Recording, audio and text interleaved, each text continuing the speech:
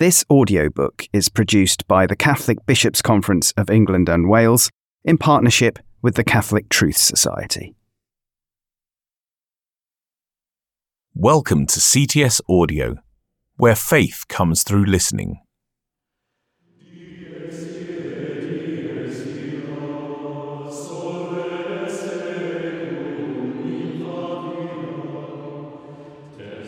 Exorcism. Understanding Exorcism in Scripture and Practice by Father Jeremy Davis.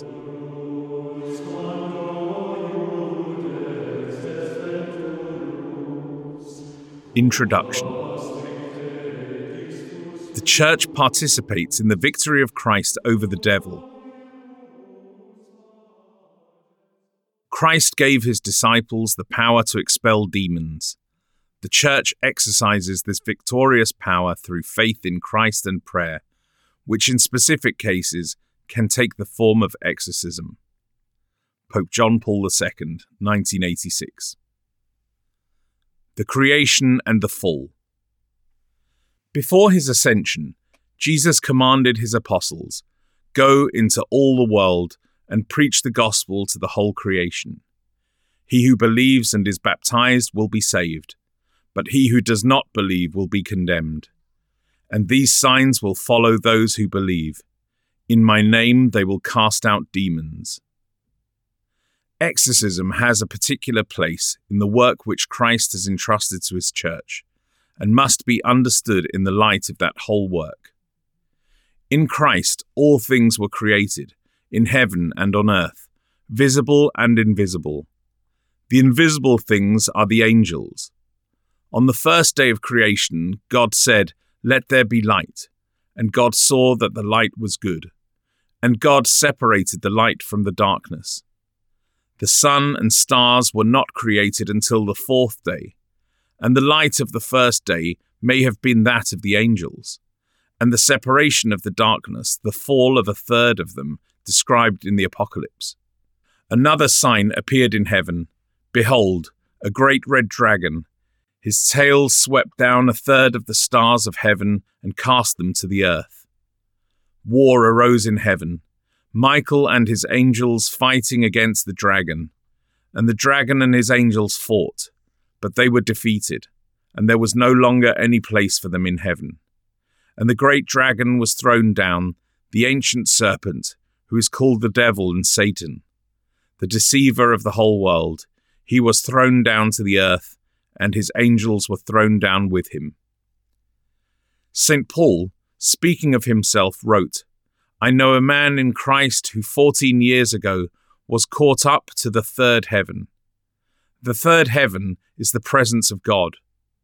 The second heaven seems to mean the created spiritual home of the angels, from which they adore God and are sent as guardians and messengers to our world. The first heaven, the firmament of the heavens, is our ordinary sky with the sun and moon and stars. From the second heaven, Satan and his angels were thrown down to the first heaven and earth, where they became the world rulers of this present darkness. Since the fallen angels are outnumbered by those who remained faithful, how did they become the world rulers? It was human sin that made them so. Both angels and men were created good, and the greatest gift of this goodness is the power to love God freely. By its nature, this gift had to be exercised in order to become permanent. From the leader of those angels who had rejected that love before us came our moment of decision. The serpent said to the woman, "The power of the angels, although infinitely less than that of God, is much greater than that of man without God. Choosing to disobey God, we have put ourselves in the power of the fallen angels." In Genesis 3, the devil, in the form of the serpent, is seen clearly.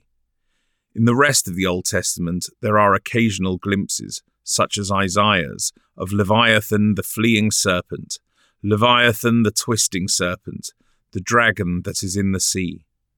But he has entered man, and there inside he is, for the most part, hidden in the dark sea of human sin and error. The exorcisms of Christ. Everything reproved by the light is revealed. When Christ the light came into the world, the demonic spirits could no longer remain hidden. He challenged the devil in the wilderness, and there rejected all his temptations, thus constituting in himself a new humanity, confirmed in the power of loving God freely and selflessly. He taught in the synagogue at Capernaum, and from one of the congregation, an evil spirit, hitherto hidden, screamed and was cast out. He spoke of the cross, and this exposed the devil's foothold in Peter, whom Jesus then rebuked. "Get behind me, Satan." So it is throughout the Gospels, and this light Christ has entrusted to the Church. How grave a responsibility it is not to conceal once more what cost him so much to reveal. In the New Testament, the fallen angels are also called the spiritual hosts of wickedness in the heavenly places, the elemental spirits of the universe, cosmocrats, powers, dominions, thrones, names, princes, lords, gods, angels, unclean spirits, evil spirits, and demons. Sometimes one or other of them is described according to his work, e.g. deaf and dumbness, divination / Python, Antichrist. The head of the fallen angels is usually called Satan in Hebrew, or the devil in Greek, both meaning accuser / adversary / slanderer.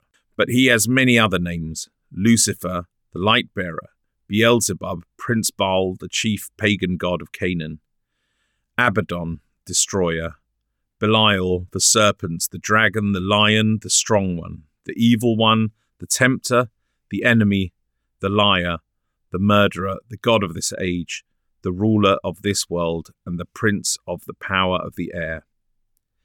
Satan himself, it is understood, tempted Jesus in the wilderness. Often, however, in the New Testament, the devil's name designates one of the lesser demons, because hell, emulating heaven, has its own grotesque hierarchy. A totalitarian dictatorship which Nazism and communism and the rest seek to reproduce on earth. Thus, a bent back is attributed by our Lord to Satan, but by St. Luke to a spirit of infirmity. Similarly, Jesus first speaks to the Gadarene demons in the singular. "Come out of the man, thou unclean spirit. What is thy name?" The answer acknowledges the singular but reveals the plural. "My name is Legion, for we are many." And he begged him not to send them out of the country. Those legionaries are, no doubt, the slaves of their spokesman, their captain, just as he, possibly through other intermediary ranks, is a slave of Satan. Sometimes, during an exorcism, the evil spirit will say something like, "I want to leave, but he won't let me." By he, meaning either his immediate superior or the devil. During his ministry, Christ did many exorcisms. 8 are mentioned individually. Matthew 9:32, 12:22, chapter 15, 21-28, Mark 1:21-28, 5, 1-20, 9, 14-29, Luke 4:38-39, and chapter 13, 10-17. 3 of these are described in some detail, including Jesus' words of exorcism, in Mark chapter 1, verse 25, 9:25, and Matthew chapter 8:32. Like his healings, Christ's exorcisms were an essential but subsidiary part of his work of evangelization. "Let us go to the next towns, that I may preach there also, for that is why I came forth." And he went throughout all Galilee, preaching in their synagogues and casting out demons. His exorcisms of individual demons led up to his great exorcism of the ruler of this world and his creation of a new world by his death on the cross, his ascension, his gift of the Holy Spirit, and his saving work in the Church. Now is the judgment of this world. Now shall the ruler of this world be cast out, and I, when I am lifted up from the earth, will draw all men to myself. He said this to show by what death he was to die. in our day. When at the foot of Mount Tabor, the disciples were unable to cast out the evil spirit, the Lord rebuked them as a faithless and perverse generation. But at least they got the diagnosis right, which is more than one can say for some biblical scholars today. If any of those disciples were among the 70 sent out soon after, it is encouraging that they had learnt from their failure, for they returned in triumph, and Jesus said to them, "I saw Satan fall like lightning from heaven. Behold, I have given you authority to tread upon serpents and scorpions, and over all the power of the enemy, and nothing shall harm you. I thank you, Father, Lord of heaven and earth, that you have hidden these things from the wise and understanding and revealed them to babes. Yes, Father, for such was your gracious will. All things have been delivered to me by my Father, and no one knows who the Son is except the Father, or who the Father is except the Son, and anyone to whom the Son chooses to reveal him." Then, turning to the disciples, he said privately, "Blessed are the eyes which see what you see." Recognition of evil spirits and authority over them are given to the babes who have faith and hidden, withheld from the wise and understanding. The ministry of exorcism in the Church flourishes in proportion to the living faith of her members in the Word of God. In the dogmatic Constitution on Divine Revelation, Dei Verbum, the Second Vatican Council was inspired to call for a biblical renewal. That is the key to the other great themes of the Council: ecumenism, the universal call to holiness, and the new evangelization. So far, it has been largely frustrated by a resurgence of biblical modernism, disbelief in the historicity and inerrancy of the Scriptures. A century ago, St. Pius X saw clearly its demonic nature and cast it out of the Church, but in the past 60 years it has flooded back. In his book, Jesus of Nazareth, Pope Benedict shows us what is required: not only the ejection of modernism, but its replacement by the faith in the word of Our Lady, by the deep understanding and love of the Scriptures that were imparted to the Church by her risen Lord. After 60 years in the desert since Dei Verbum, a new springtime of the Word of God in the Church is now possible in our day, as the Pope has said, and everyone is called to partake. Chapter 2. Kinds of Demonic Influence. Indirect rule through sin. Fallen man is self-centered. We orbit around ourselves instead of around God. And in this state, we are in enemy territory. The conscience of every human being is enlightened with the true light that leads to the love of God. But insofar as we resist that light, we are still, at least indirectly, under the ruler of this world. And this would be so even if he were to exert no direct influence over us at all. Direct influence through sin. Satan is the tempter, and as he originated the fall of man, so he still directly influences us to reject grace and commit sin. This is his ordinary mode of action. By love, God draws us to love him freely in return. Spirit has the power of uniting with spirit. The fulfillment of our human spirit is union with the Holy Spirit. The devil, by deception and psychic violence, seeks to imprison us in his own separation from God. If an evil spirit tempts us to sin, how, if we yield to that sin, should we not be united with that spirit? Our will is free, not entirely, but sufficiently to be the rudder on which our eternal destiny depends. The spiritual war is over the free decisions of our human will. After the deliverance of the Gadarene demoniacs, something very strange happened. All the local citizens were seized with a great fear, and instead of welcoming Jesus with joy, as people did elsewhere, and bringing other demoniacs to be liberated, they asked him to leave their district. Why? Perhaps their joy was elsewhere, in their prosperity and their pigs, and they weren't aware of having any other demoniacs. There are multitudes, poor and rich, who are set upon nothing else whatever but on getting money. The pursuit of wealth blocks up the avenues of their hearts, and they have not time nor thought nor love for the great things which concern their peace. What is this but another possession of the devil? Cardinal Newman. Through the ordinary attachments that are second nature to fallen man, of which money is but one, the Gadarenes were under the devil's rule. But only Jesus' appearance among them revealed both their self-bound state and the devil's hand in it, for the evil spirits begged Jesus not to send them out of the country. It was the Decapolis, Gentile territory, ruled over by pagan gods, and the evil spirits were at home there, and so were the citizens, and the fear they were seized with was surely in part that of the spirits in them. Because the devil hides behind our sins and sinful states, it is difficult to see the extent of his share in them. Sometimes it is relatively small, because of God's protection, or because of the type of sin, or because our sins do his work for him, and he needs to rule only with a very light hand. However, we must beware of underestimating his ability to conceal himself.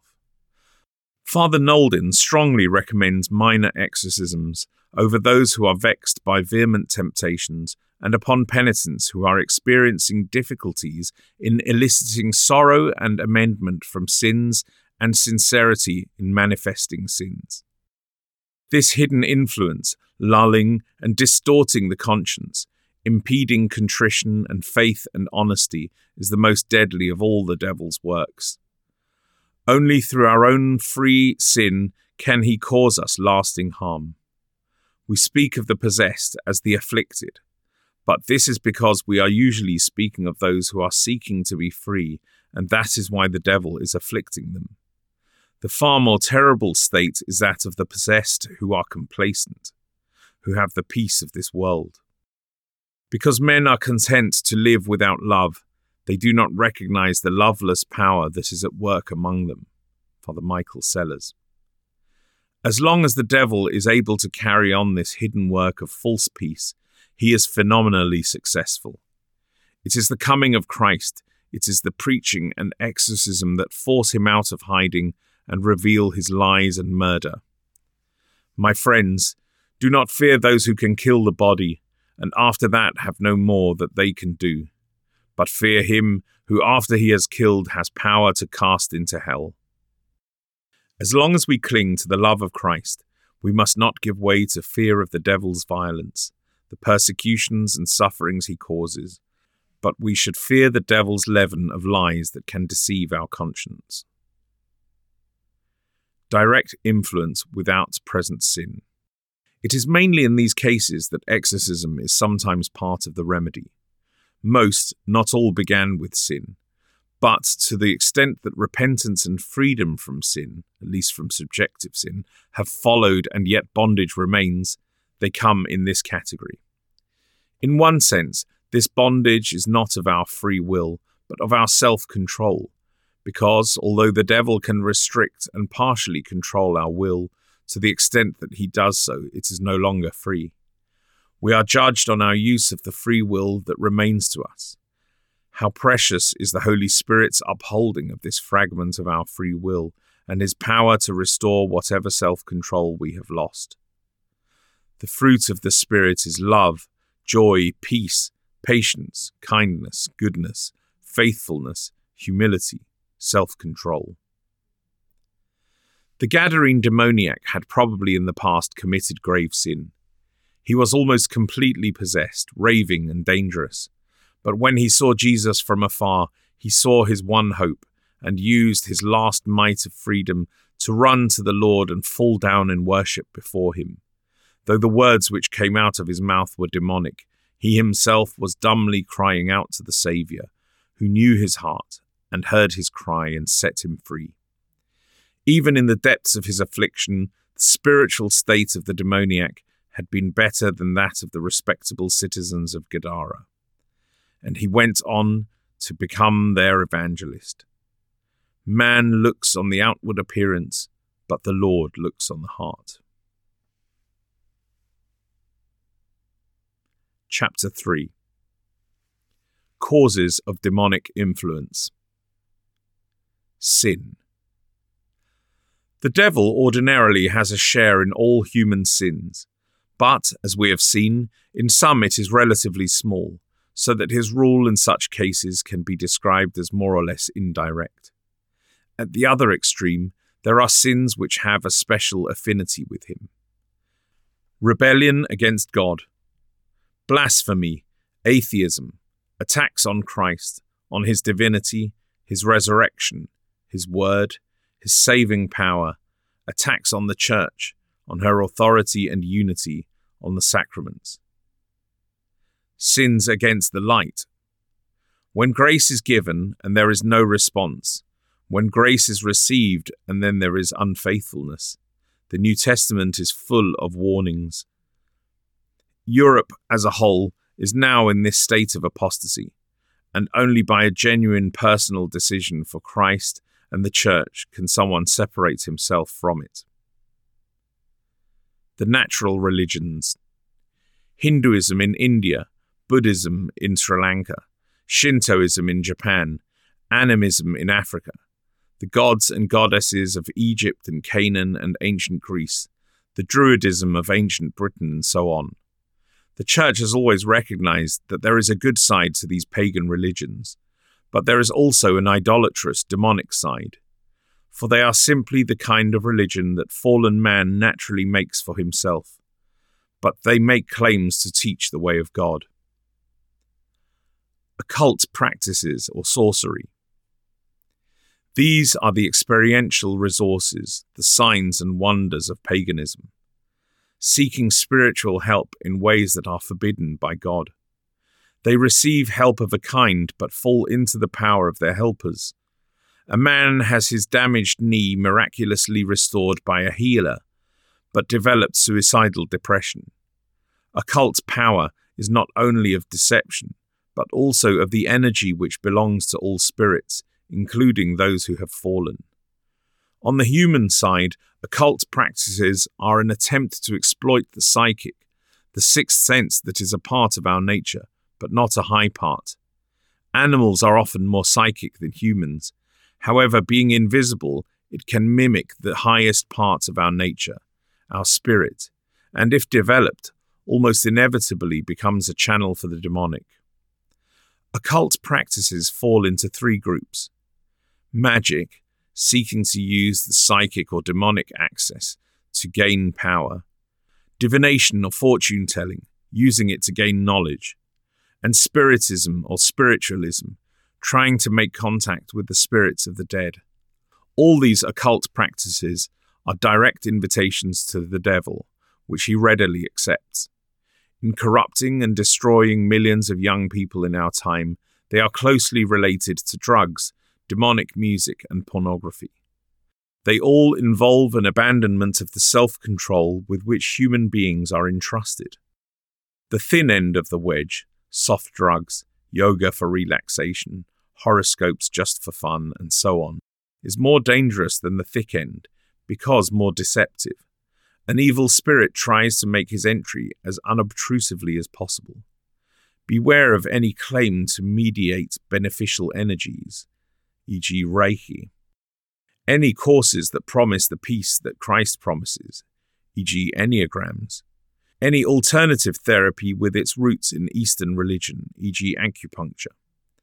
Even when these panaceas are more the work of autosuggestion than of the devil, they are not harmless. Sanity depends upon our relationship to reality, the infinitely precious power given to man which enables him to put his faith in the truth, in Christ, is sinfully wasted when it is misdirected to unrealities by autosuggestion. My beloved, says St. Paul, shun the worship of idols.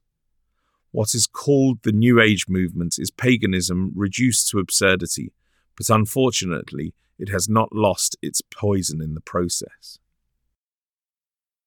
New revelations. Christ, God the Son, is the total revelation of God to man. Since the age of the apostles, there is development of doctrine, but no new public revelation. However, false Christs and false prophets will arise and show great signs and wonders to lead astray, if possible, even the elect. Among these are Muhammad and Islam, Joseph Smith, the Mormons, Sun Myung Moon, the Unification Church, and countless other heretical prophets and false messiahs, founders of sects and promoters of cults, all leading their followers to a demonic bondage of conscience. Pride, self-glorification. Pride is the specific trait of Satan. There are two kinds of Satanism: occultic, in which Satan is worshipped as a person, and what is said to be even more terrible, and certainly is even more deceived, rationalist, in which Satan is regarded as an impersonal force or symbol, and the glory belongs to the Satanists. How close to rationalist Satanism, without realizing it, is atheistic scientism, the hubris of science going beyond its proper sphere and moral boundaries, the tree of knowledge presently spreading its branches throughout our Western culture, which is rapidly becoming that of the whole world. Another form of pride is the cult of emperor worship and the megalomania of the Herods and Hitlers of every age. But those who have no such earthly power are not immune. For from within, out of the heart of man, come evil thoughts. 40 years ago, Paul Witz wrote an essay on current psychiatry entitled Psychology as Religion, the Cult of Self-Worship. But Satan outdoes any secular psychologist in sowing the seeds of a good self-image that kill the soul. Perversion. Our human nature is made in the image of God, and the spirits who hate God seek to pervert our nature. In the first chapter of Romans, Paul shows how the idolatry of nature, serving the creature rather than the creator, leads to the perversion of nature. And if the spirits inspiring atheism are often well concealed, their unnatural effects are surely not.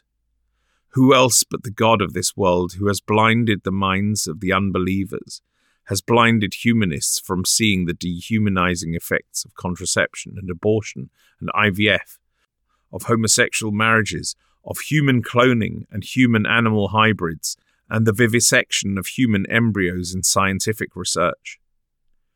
Some very unpleasant things must be mentioned, because young people especially are vulnerable, and we must do what we can to protect and warn them. Among the causes of homosexuality is a contagious demonic factor.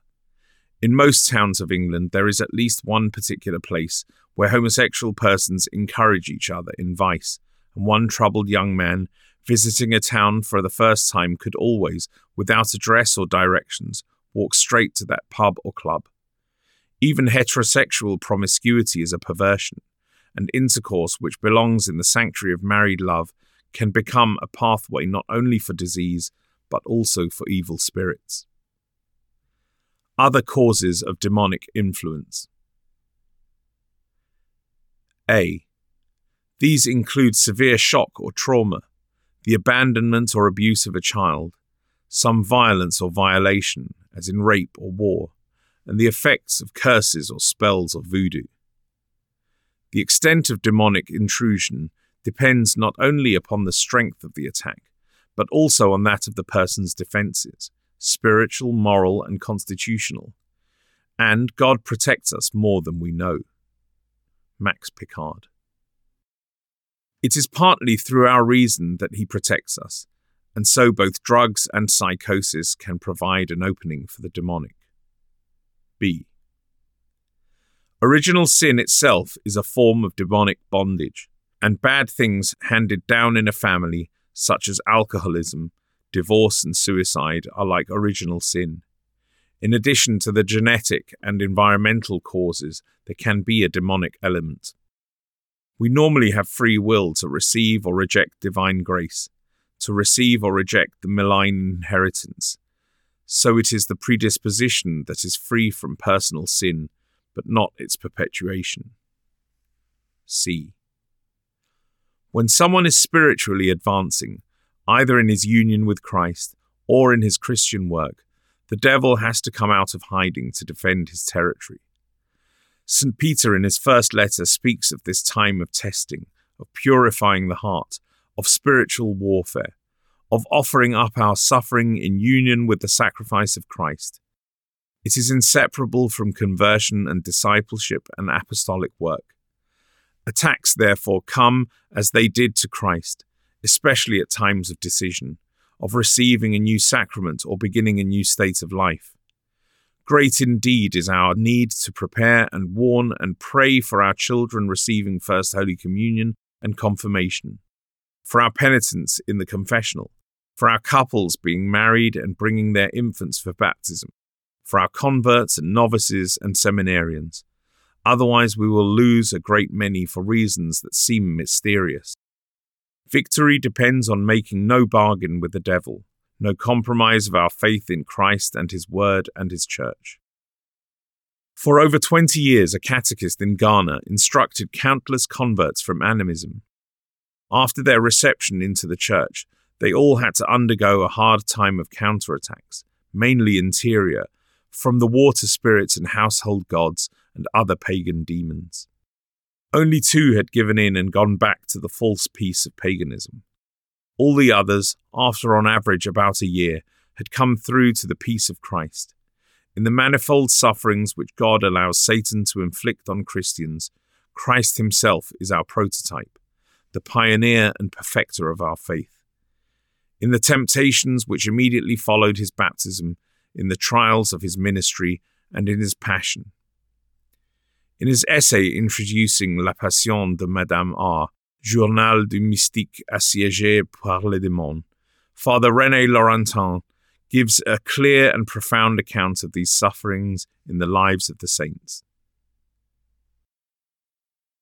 Chapter 4. Degrees of Demonic Influence. Temptation and Sin. Baudelaire said that the devil's most successful trick is to convince us that he does not exist. But the opposite trick, that he alone is responsible for our sin, is equally harmful. Jesus' teaching normally assumes both our ability, by the power of His grace, to obey it, and our need to do so drastically. If your eye causes you to sin, pluck it out. We must learn not to be discouraged by temptations. They are not in themselves sinful, and overcoming them is an essential part of spiritual growth. But unresisted, temptation becomes venial sin, and this in turn leads to mortal sin. Thus we become both slaves of sin and children of the devil. We have to fight spiritually against both our enemies at the same time, as the apostles teach us to do. Obsession. Unlike the use of the word obsession in modern psychology, the Church's older meaning is of being besieged, a demonic attack that is to some extent interior, but falls short of possession. It is generally accepted that minor exorcisms can assist deliverance from obsession, but are not absolutely necessary. The ordinary means of the Church are sufficient. These ordinary means are, of course, only ordinary in the sense of their constant use. The Word of God, the sacraments, prayer and the fellowship of the Church are as supernatural as the Incarnation and Resurrection. Authors vary as to where they draw the line between obsession and possession. Obsession consists in a series of unusually violent and persistent temptations. Father Tanqueray. In obsession, the devil besieges a person and is able by external assaults to create severe disturbances and chaos within the city. Obsession is not simply a heightened state of temptation. It has its own crisis periods at such times. Freedom of will is strongly inhibited, but not eliminated. The obsessed can make a strong stand against the emotional pressure the devil seeks to exert. Father Rodovic. Father Scanlon places obsession midway between possession and oppression.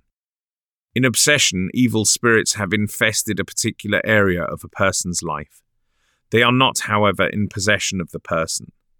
On the other hand, they are not outside the person harassing him. Obsession is usually cause for deliverance ministry. Oppression is the experience of evil spirits pressing in on the person from the outside, causing heaviness, weariness, or discouragement. The remedy for oppression is to command the spirit of oppression to be gone in the name of Jesus. Obsessions may be disturbances of the mind and heart, e.g. aversions, fixations, paranoias, depressions, fears, delusions, self-glorifications, complacencies, sloth, and other temptations and trials. Or they may be psychic or soulish, e.g. hallucinations, locutions, seductions, blows, a sense of an evil presence. Or they may be physical, e.g. illness, as in Luke 4:39.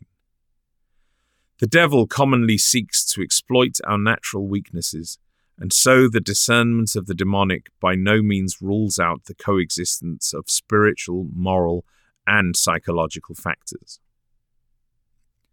Possession.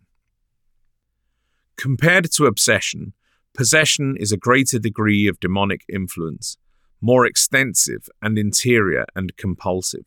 Except when a person has freely given himself totally to evil, perfect possession. Demonic possession is always partial, and its extent varies enormously. Often the possessed area tends to be walled in like an abscess from the rest of the person's being, so that he can function with some freedom when that area is not touched.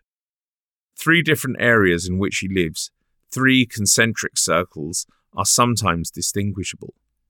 In the outer ring, he is his normal self.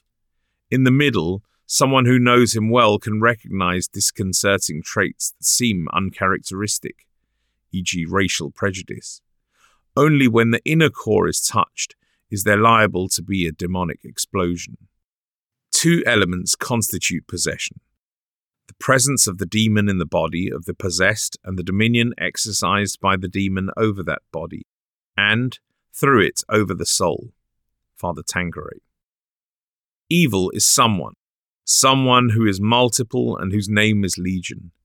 It is one thing to be in the realm of the demons, as we all are when we have lost the state of grace, and quite another to be held and surrounded, literally possessed by him.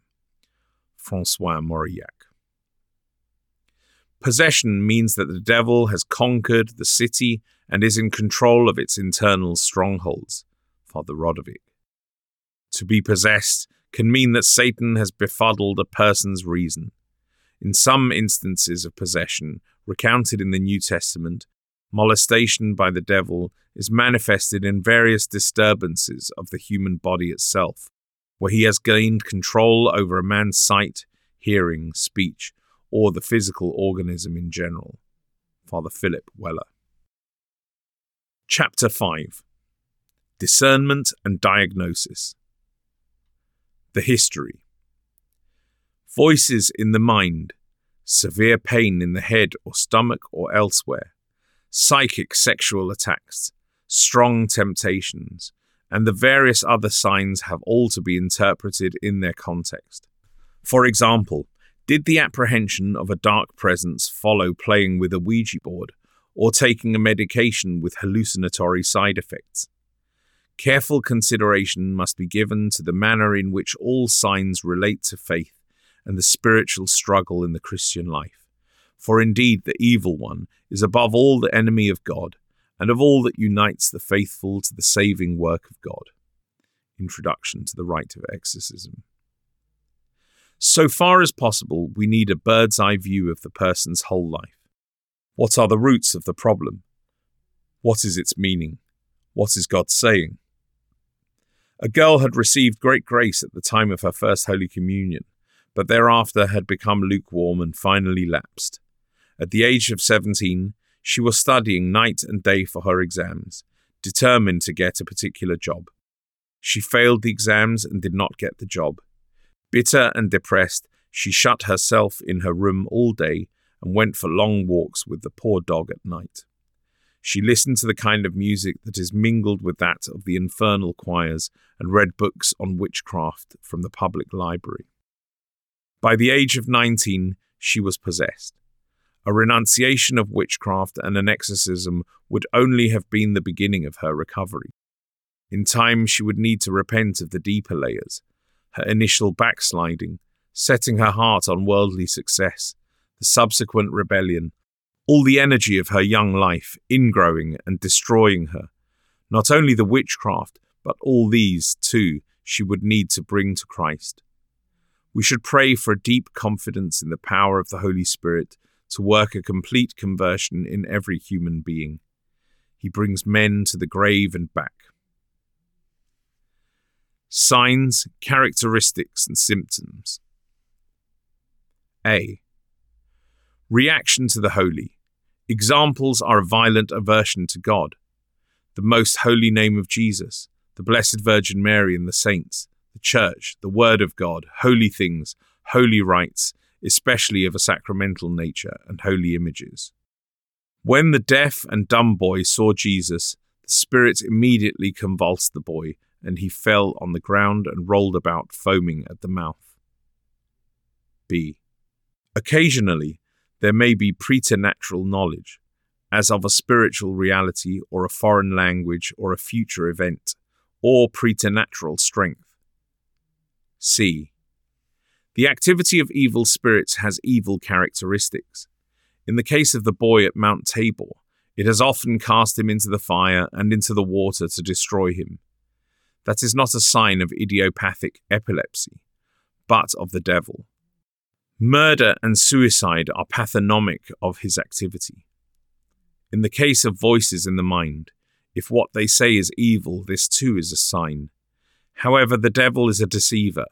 Particularly in the early stages, a voice or influence may appear to be good, advocating prayer, for example, or quoting from the Bible. But if we ask for the Holy Spirit, he will show us that something is wrong, that the prayer is slavish or ill-timed, or that the meaning of the quotation has been twisted. It won't be long before malice is evident. Test the spirits to see whether they are of God. Every spirit which does not confess Jesus is not of God. We must not judge spiritual things by merely human thinking. We must be prepared to put our faith in all that God reveals of himself and his will. But if, with faith in the word of God and uplifted heart, we are seeking the truth, we must not fear that testing the spirits may lead us into sinning against the Holy Spirit. For the Holy Spirit is the Spirit of truth, and he has told us to test the spirits. When a Christ, radiant in glory, suddenly appeared and told St. Martin of Tours to worship him, Martin replied, "If you are Christ, show me your wounds," and Satan immediately vanished. D. Reaction to the exorcism. In cases of possession, this may take the form of facial contortions, or unawareness of what is happening, with no memory of it afterwards, or intense aggression, usually held back by invisible hands from actual violence, or physical collapse, or vomiting, or the demon speaking through the person's mouth, in which case discernment may be helped by asking a few questions, as long as we bear in mind that he is a liar. In obsession, there are milder reactions, such as anxiety or nausea, or yawning. Sometimes, in possessions as well as obsession, there is virtually no reaction to an exorcism. This may be because the demon is managing to remain hidden, or it may be that the exorcism is doing its work without provoking any manifestation. After an exorcism, the person may for a while feel confused or tired, or he may feel peace, which could be due to relief that it is over, or it could mean liberation. Spiritual and medical. A. Christ distinguished between possession, which he exorcised, and illness, which he healed.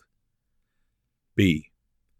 Physical disorders usually have physical causes and require physical treatment, but some are psychosomatic, an interaction of mind and body, and some are demonic. One deaf and dumb person Jesus healed, and another he exorcised. C. The cause of at least some mental disorders seems to be at least partly physical, e.g. postnatal depression and some psychoses. That is why the treatment of schizophrenia was transformed by the discovery of the phenothiazines. D. Man is a unity of spirit, soul, and body, and there are normally spiritual and psychological and physical factors in more or less every part of our lives. A man in his 50s had had an unhappy childhood and had been on medication for schizophrenia since he was a young man. He still heard voices, but they were not particularly unpleasant, and he led a fairly normal life. Then, one day, visiting a church and unawares, the Blessed Sacrament, he had a vision of Christ. Filled with joy, he began to receive instruction. But soon after, the voices became vicious and frightening, and he attempted suicide. After an exorcism, the voices became innocuous again, and he was received into the church. He has had one relapse, which was similarly resolved. He is still on medication, but he is strong in faith and has a peace he never knew before. His schizophrenia was a constitutional disorder, partly physical, partly psychological, which the devil had tried to exploit in order to obstruct his salvation. E. Where there is free will, we are in the spiritual and moral sphere. This is the center of human life and destiny, the meeting point between the will of God and our will. Christ came to restore us to the kingdom of God, to his spiritual and moral rule over us. His teaching is the supreme wisdom. His grace is the supreme power over all that is in the heart and mind of man. This does not mean that everything except the physical is the domain of the priest, and that there is no place for a psychiatrist beyond the treatment of mental disorders that are physical in origin. It means that insofar as a psychiatrist goes beyond physical treatment, whatever counsel or therapy he gives should be an authentic branch of the teaching and redemptive work of Christ. Otherwise it will not bear good fruit and may do grave harm. Seeking, for example, to stimulate self-esteem in fallen man is like treating a heroin addict with heroin. As the way to a proper self-respect, Jesus teaches humility and faith. The psyche in psychology means soul, but in our atheistic culture, there has arisen the dehumanizing idea that there is a kind of neutral area of our being that is not of our body, nor of our soul, nor of our spirit, but of our psychology. This area cries out to be reclaimed for Christ. There are 5 determinants in the formation and development of our character: divine grace, free will, genetic inheritance, environment, and demonic influence. Many current psychologists do not even believe in free will, let alone divine grace or demonic influence. It is the Holy Spirit who sets us free, and no doubt it is because they do not believe in divine grace that they do not observe free will. F. There is a meaning in mental disorders which escapes unbelievers. For example, depression can often have physical and psychological causes, but it can also, of course, have external causes, such as bereavement, and spiritual causes, such as lack of faith. If someone does not believe in God and has no hope beyond this life, then it is reasonable and realistic for him to feel a certain emptiness and depression. This feeling is telling him to seek the meaning of life before it is too late. Treating it only as an illness is the kind of escapism that true psychiatry should be treating. It is also a sin against the Holy Spirit. St. Ignatius teaches that in a state of grace, the Holy Spirit consoles and the devil disturbs, but in a state of sin, vice versa. The gift of wisdom. The work of exorcism lies within the unseen spiritual world. Just as its efficacy is totally dependent upon the power of the Holy Spirit, so is the necessary discernment upon his light. Words of wisdom and knowledge and discernings of spirits are among the gifts of the Holy Spirit to the body of Christ, the Church. So we need to be faithful members of the Church, serving her rather than ourselves, and to be always growing in knowledge and love of the Word, and to pray. In a particular experience, is the Spirit of God at work, or a human spirit, for good or bad, or an evil spirit, and if so, of what kind? Is the need for repentance and faith, and or for spiritual direction and warfare, and or for exorcism and healing, and or for what else? The Holy Spirit can work in any way he chooses, but the way he generally chooses is the way he wrote the Bible, through the humanity of the human authors. He speaks through our spirit and conscience, through our minds and hearts. Therefore, beloved, let us cleanse ourselves from every defilement of body and spirit, and make holiness perfect in the fear of God. Chapter 6. Exorcism and Deliverance. Baptism and Confirmation. In the rite of infant baptism, after the Gospel, the intercessions and the litany of the saints, the priest exorcises and anoints the child, not because he is possessed, but because, inheriting original sin, he is born under the indirect rule of the devil. The exorcism and anointing are complemented by the parents' renunciation of Satan and confession of the faith. These are the preparations for the baptism, the protecting walls of the new temple of the Holy Spirit. How awe-inspiring are the vows parents make on behalf of their child when he is baptized. To save their child from a lion, they would risk their lives. By their faithfulness to these vows, they save their child from a far more terrible lion. The martyrs knew these things. The church in China and the Sudan knows them. Through faith in the Word of God, we too can live in the world of spiritual reality. The rite of Christian initiation of adults also contains exorcisms. Some of these, during the catechumenate and purification, are obligatory. A part of their meaning is the repudiation of the devil's indirect rule, as in infant baptism, but there is now the participation of the candidate's free will, and they are also intended against the direct influence of the devil. The rite of acceptance contains optional exorcisms. In regions where false worship is widespread, whether in worshipping spiritual powers or in calling on the shades of the dead or in using magical arts, the Conference of Bishops may introduce a first exorcism and a renunciation of false worship. Similarly, during the catechumenate, one of these prayers may be said privately for individual catechumens, and there is also an optional prayer of exorcism with anointing for use when this seems beneficial.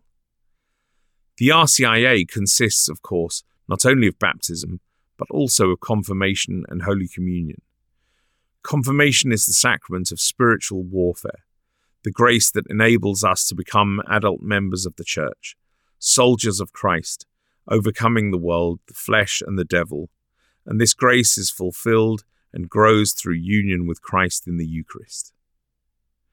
Major or solemn exorcism. No one may lawfully exorcise the possessed without the special and express permission of the local ordinary. Code of Canon Law, number 1172. A major exorcism can be performed only by a priest and with the permission of the bishop. Catechism of the Catholic Church, number 1672. The indications for doing a major exorcism are two, and both should be present. First, to a grave extent, a person's will, due to demonic possession, lacks control over some part of himself. Secondly, to the extent that the person's will is in control, he has good will, i.e., he is seeking to follow such light of Christ as he has been given. Jesus did not exorcise Judas, nor Peter Ananias, nor Paul Elymas. The Church's rite of exorcism, revised in 2020, consists of deprecative and imperative exorcisms, surrounded by the Word of God and prayer, together with the sign of the cross, the laying on of hands, breathing on the afflicted, and sprinkling with holy water. It should always be preceded by prayer for guidance and protection, for humility and charity and power, and followed by prayer for the person to be filled with the Holy Spirit, and by thanksgiving and praise. In an imperative exorcism, the exorcist, in the name of Christ, commands the evil spirit to leave the person, to harm no one, and never to return. The Lord has told his Church to do this work, and the exorcist is doing it in obedience to his bishop. Therefore, according to the measure of faith which God has assigned to the exorcist, it is Christ himself who is doing the exorcism. hence its power, hence also the protection of all concerned. A deprecative exorcism is a prayer that qualifies as an exorcism because it is a certain kind of prayer. The Latin deprecari means entreating God to judge someone. The exorcist, in the name of Christ, brings the evil spirit before God to be judged. An imperative exorcism expresses our faith in Christ's promise to be with his church until the end. A deprecative exorcism expresses our total dependence on God and on his will. These two kinds of exorcism balance each other, and so important is this balance that the rite forbids in a major exorcism one kind to be used without the other. Minor exorcism. In the Church's tradition, a minor exorcism can be used by any priest in case of obsession. If it is morally certain or highly probable that there is diabolical obsession, the spiritual director may make use in private of the exorcisms contained in the Roman ritual or of some shorter formulas. Should he determine to do so, he should not tell the penitent beforehand if he has reason to fear that it would only worry and excite him. It will suffice to say that he is going to recite over him some prayer approved by the Church. Father Tanqueray. It is much to be desired that ministers of the Church should perform simple exorcisms more frequently, remembering the words of the Lord, "In my name they shall cast out demons." They should use this or a similar formula. "In the name of Jesus Christ, I command you, unclean spirit, to leave this creature of God." Father Nolden. Just as I celebrate Mass, preach and hear confessions, so too I exorcise when it is necessary. I am grateful for the possibility to help so many people who suffer and who often need only one word of understanding. It is a vital part of the ordinary ecclesial activity. Father Gabriel Amorth. The power of exorcism is an intrinsic part of the sacrament of the priesthood, and the reservation of major exorcism to the bishop's permission in canon law and the catechism clearly leaves unbroken the tradition of priests doing minor exorcisms of the obsessed. But in many regions it needs to be revived. For every possessed person needing a major exorcism, there are many more who could be helped by a minor exorcism.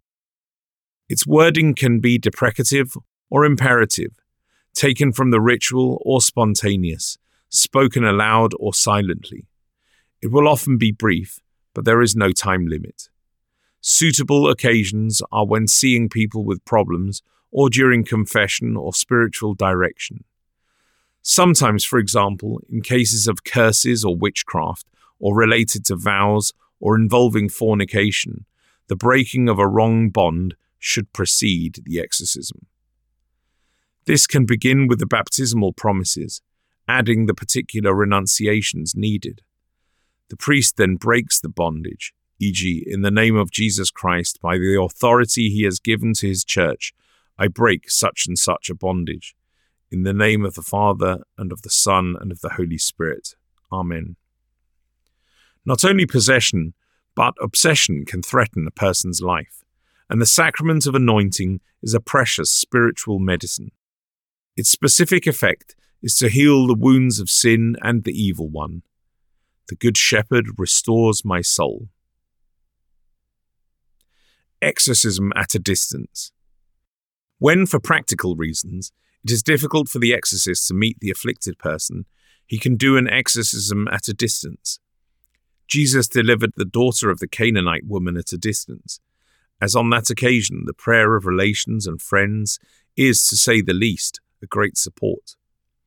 If the afflicted is not so much unable as unwilling to meet the exorcist, we should not automatically assume that a distance exorcism is the will of God.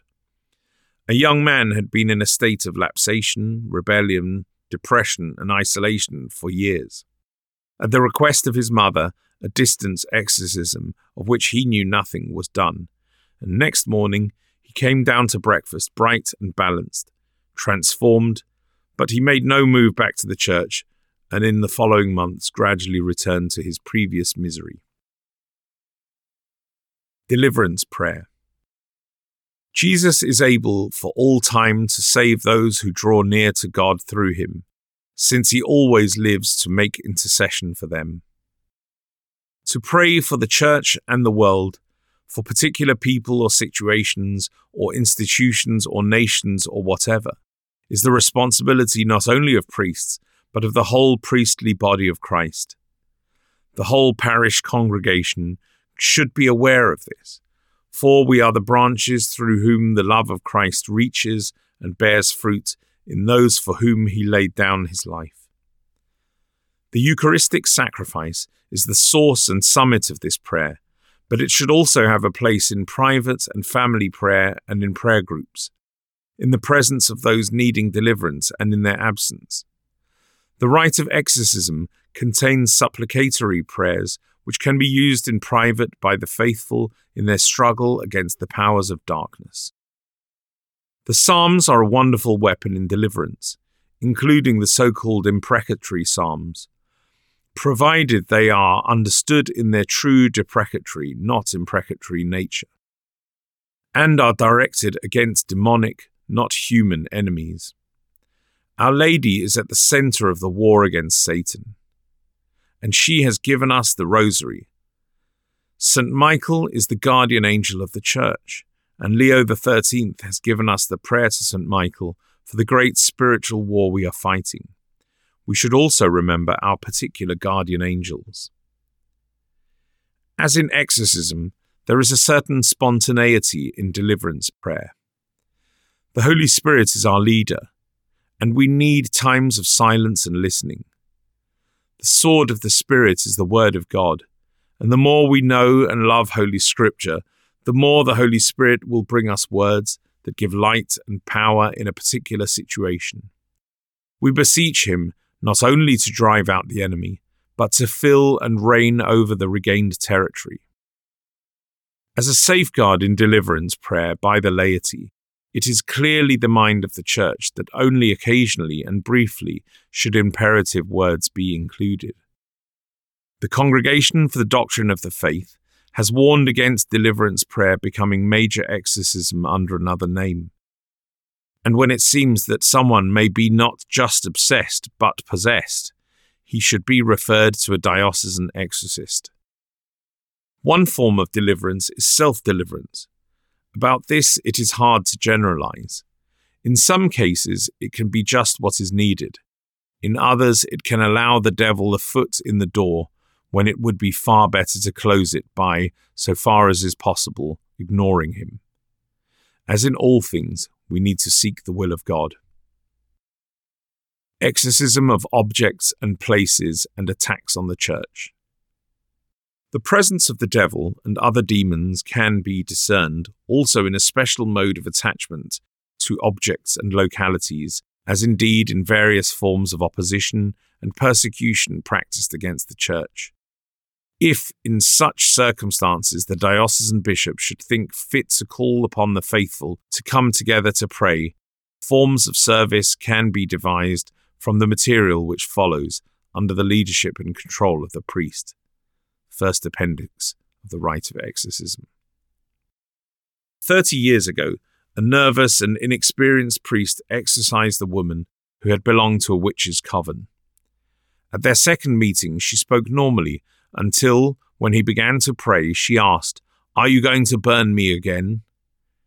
His assistant, a nun, had to explain to him that it was the demon referring to the holy water he had used on the first occasion. Just as water and other material things can be blessed, and so become an instrument of good, so can they, through witchcraft and other such practices, convey curses. These objects can be returned to ordinary use by exorcism, but it is usually simpler to sprinkle them with holy water, and with a prayer that they will harm no one, throw them away. Evil spirits can be attached to buildings, regions, and communities, as well as bound up with religions and ideologies and political movements. In a house, the most common sign is a menacing presence, sometimes seen or heard or felt or smelt. The cause is often something wrong that has been done there in the past, e.g. seances or abortions. Where a couple are living together outside marriage, it serves as a providential warning. Poltergeist phenomena are often said to be due to psychological tension in a member of the household. But when there is occultism in the history, or some sort of evil threat is apparent, there is probably a demonic element. Encountering such things, we need to be aware of the spiritualists' theory that they are due to trapped human spirits who need to be released. A fortiori, beware of their rescues, which only succeed in importing more trouble. Where there are signs of objective evil, the cause is usually a demonic spirit, or possibly a damned human spirit, in which case it should be treated in the same way as a demon. The souls in purgatory are holy. They may sometimes ask for our prayer, but they cause no harm, no terror, no evil. When a home or any other building is troubled in such ways, the Church's first concern is for the faith and protection of those who live or work there, according to their need, for their conversion or repentance or teaching or reassurance, and secondly for the cleansing of the place.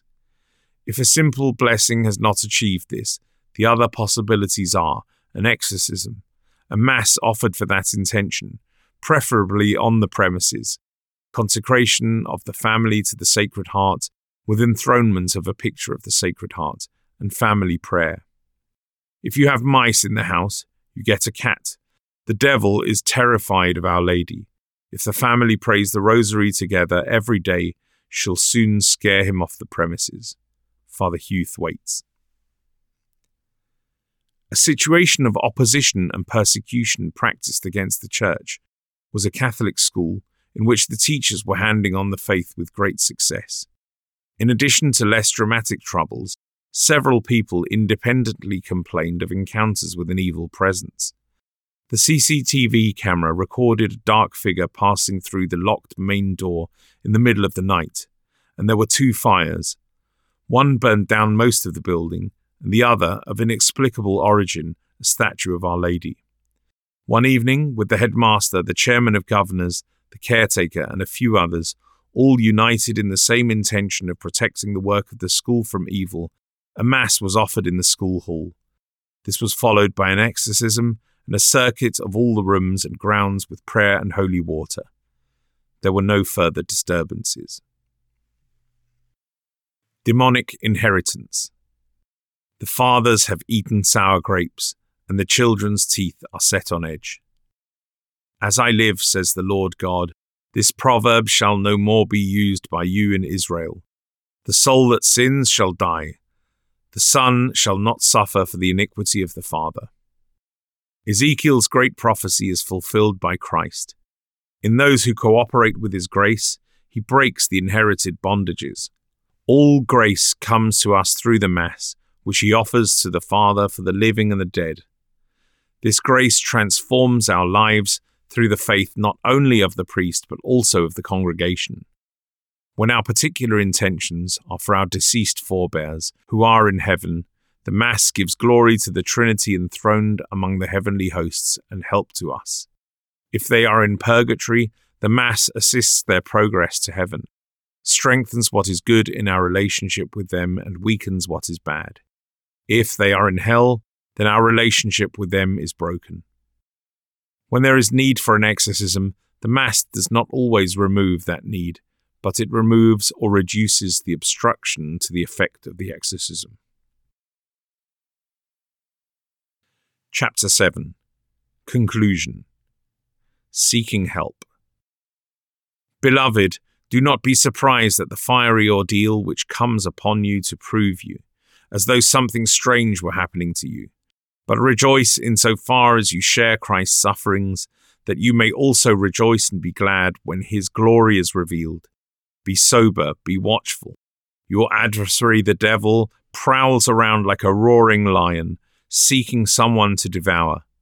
Resist him, firm in your faith, knowing that the same experience of suffering is required of your brotherhood throughout the world.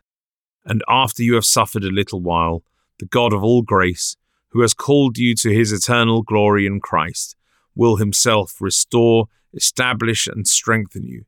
To him be the dominion forever and ever. Amen. If you are becoming increasingly aware of the devil's enmity in your life, there is a meaning in it. Perhaps it is a sign that you are spiritually advancing. If so, praise God. Put on his armor, fight the good fight, and continue to advance. Attack is the best form of defense. Spiritual warfare is part of the ordinary Christian life. It may, however, be a sign that you are backsliding, or worse, in which case repent. Go to confession, trust in the mercy of God, and make a new beginning. Beyond that, if you need help to understand what is happening, or think you might need an exorcism, first consult your parish priest. He may himself counsel and pray for you, or ask someone else to do so, or refer you to a diocesan exorcist. If, at least in your own view, you are still stranded, go to your bishop. Ultimately, it is his responsibility. Beware of seeking help from anyone except Christ and the Catholic Church. On the physical side of things, accept as a general rule your doctor's advice. Don't answer advertisements of healers or psychics or spiritualists. Don't go to sects or cults.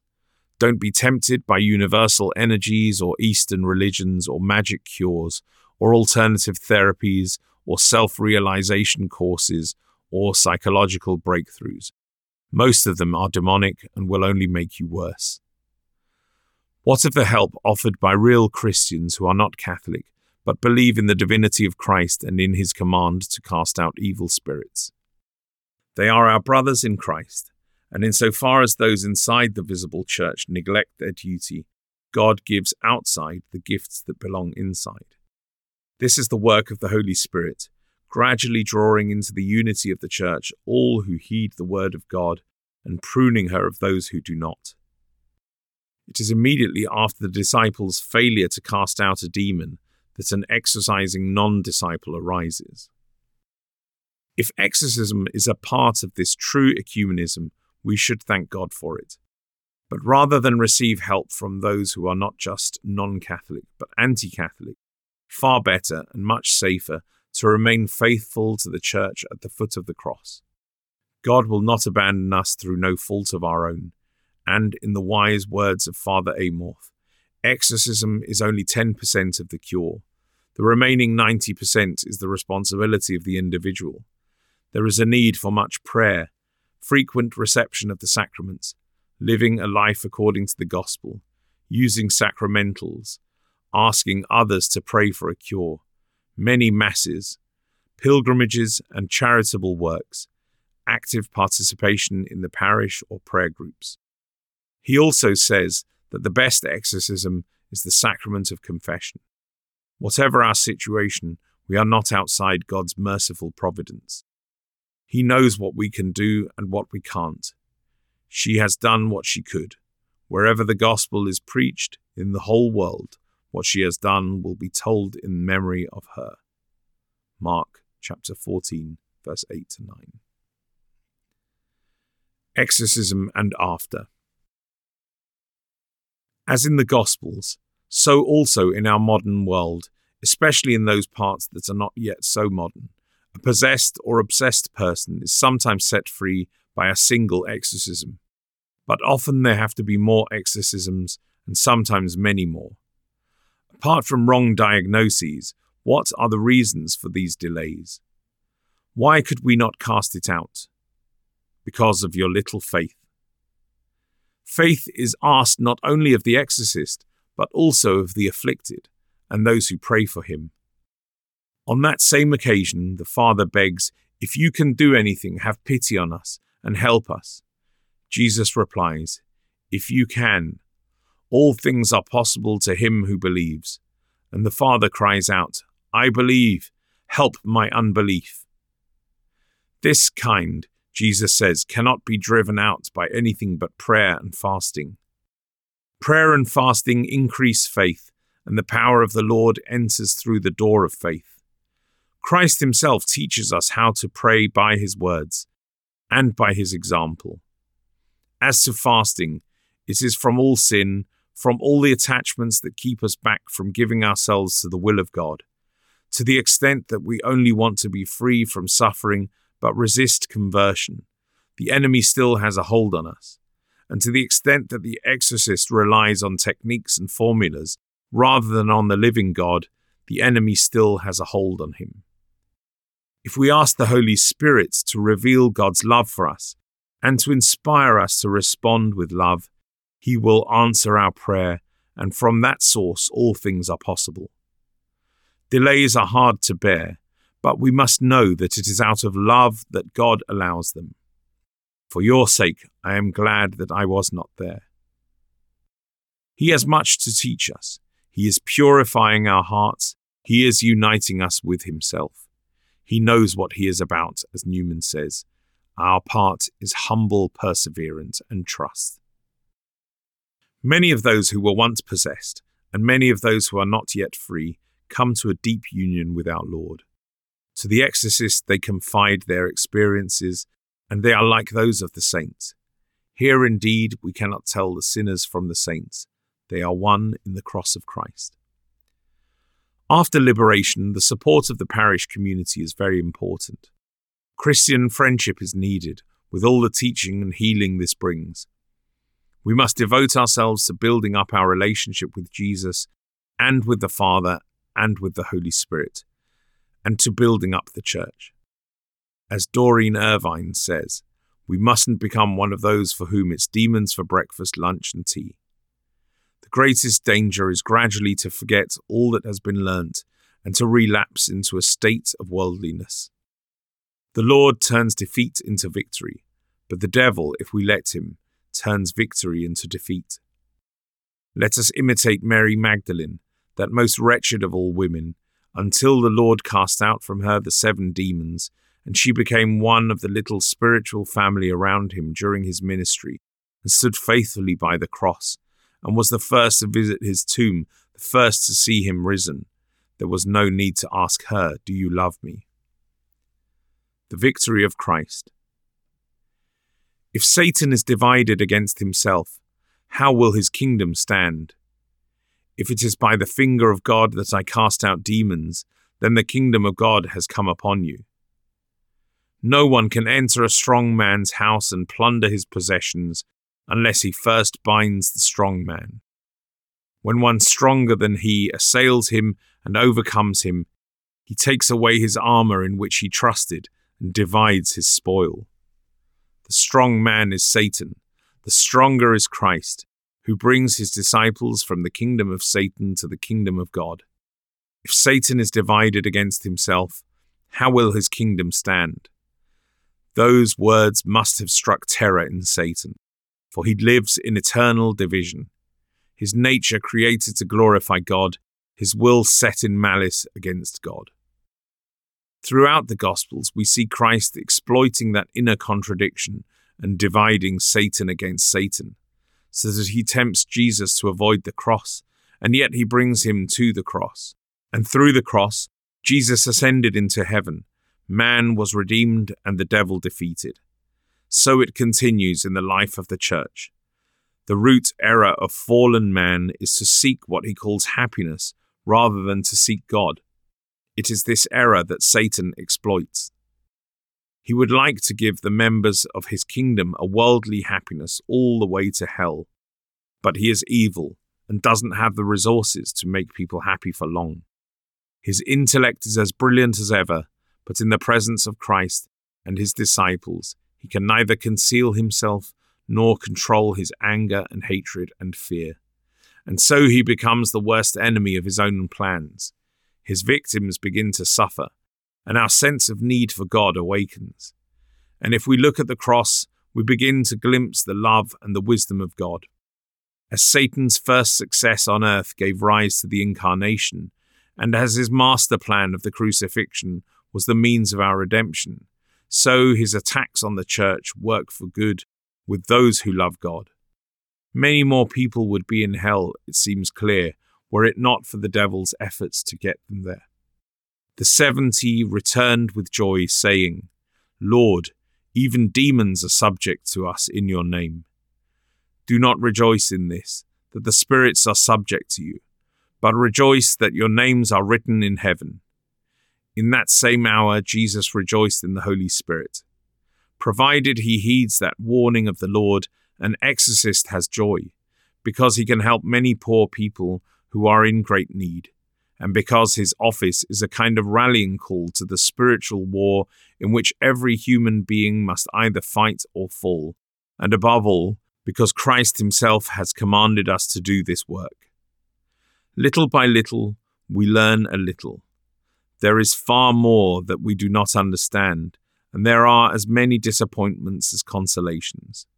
Nevertheless, we are not doing it because of any calculable preponderance of successes over failures. We do it because he has told us to do it. Therefore, we trust that it will, in the very long run, bear fruit that will abide.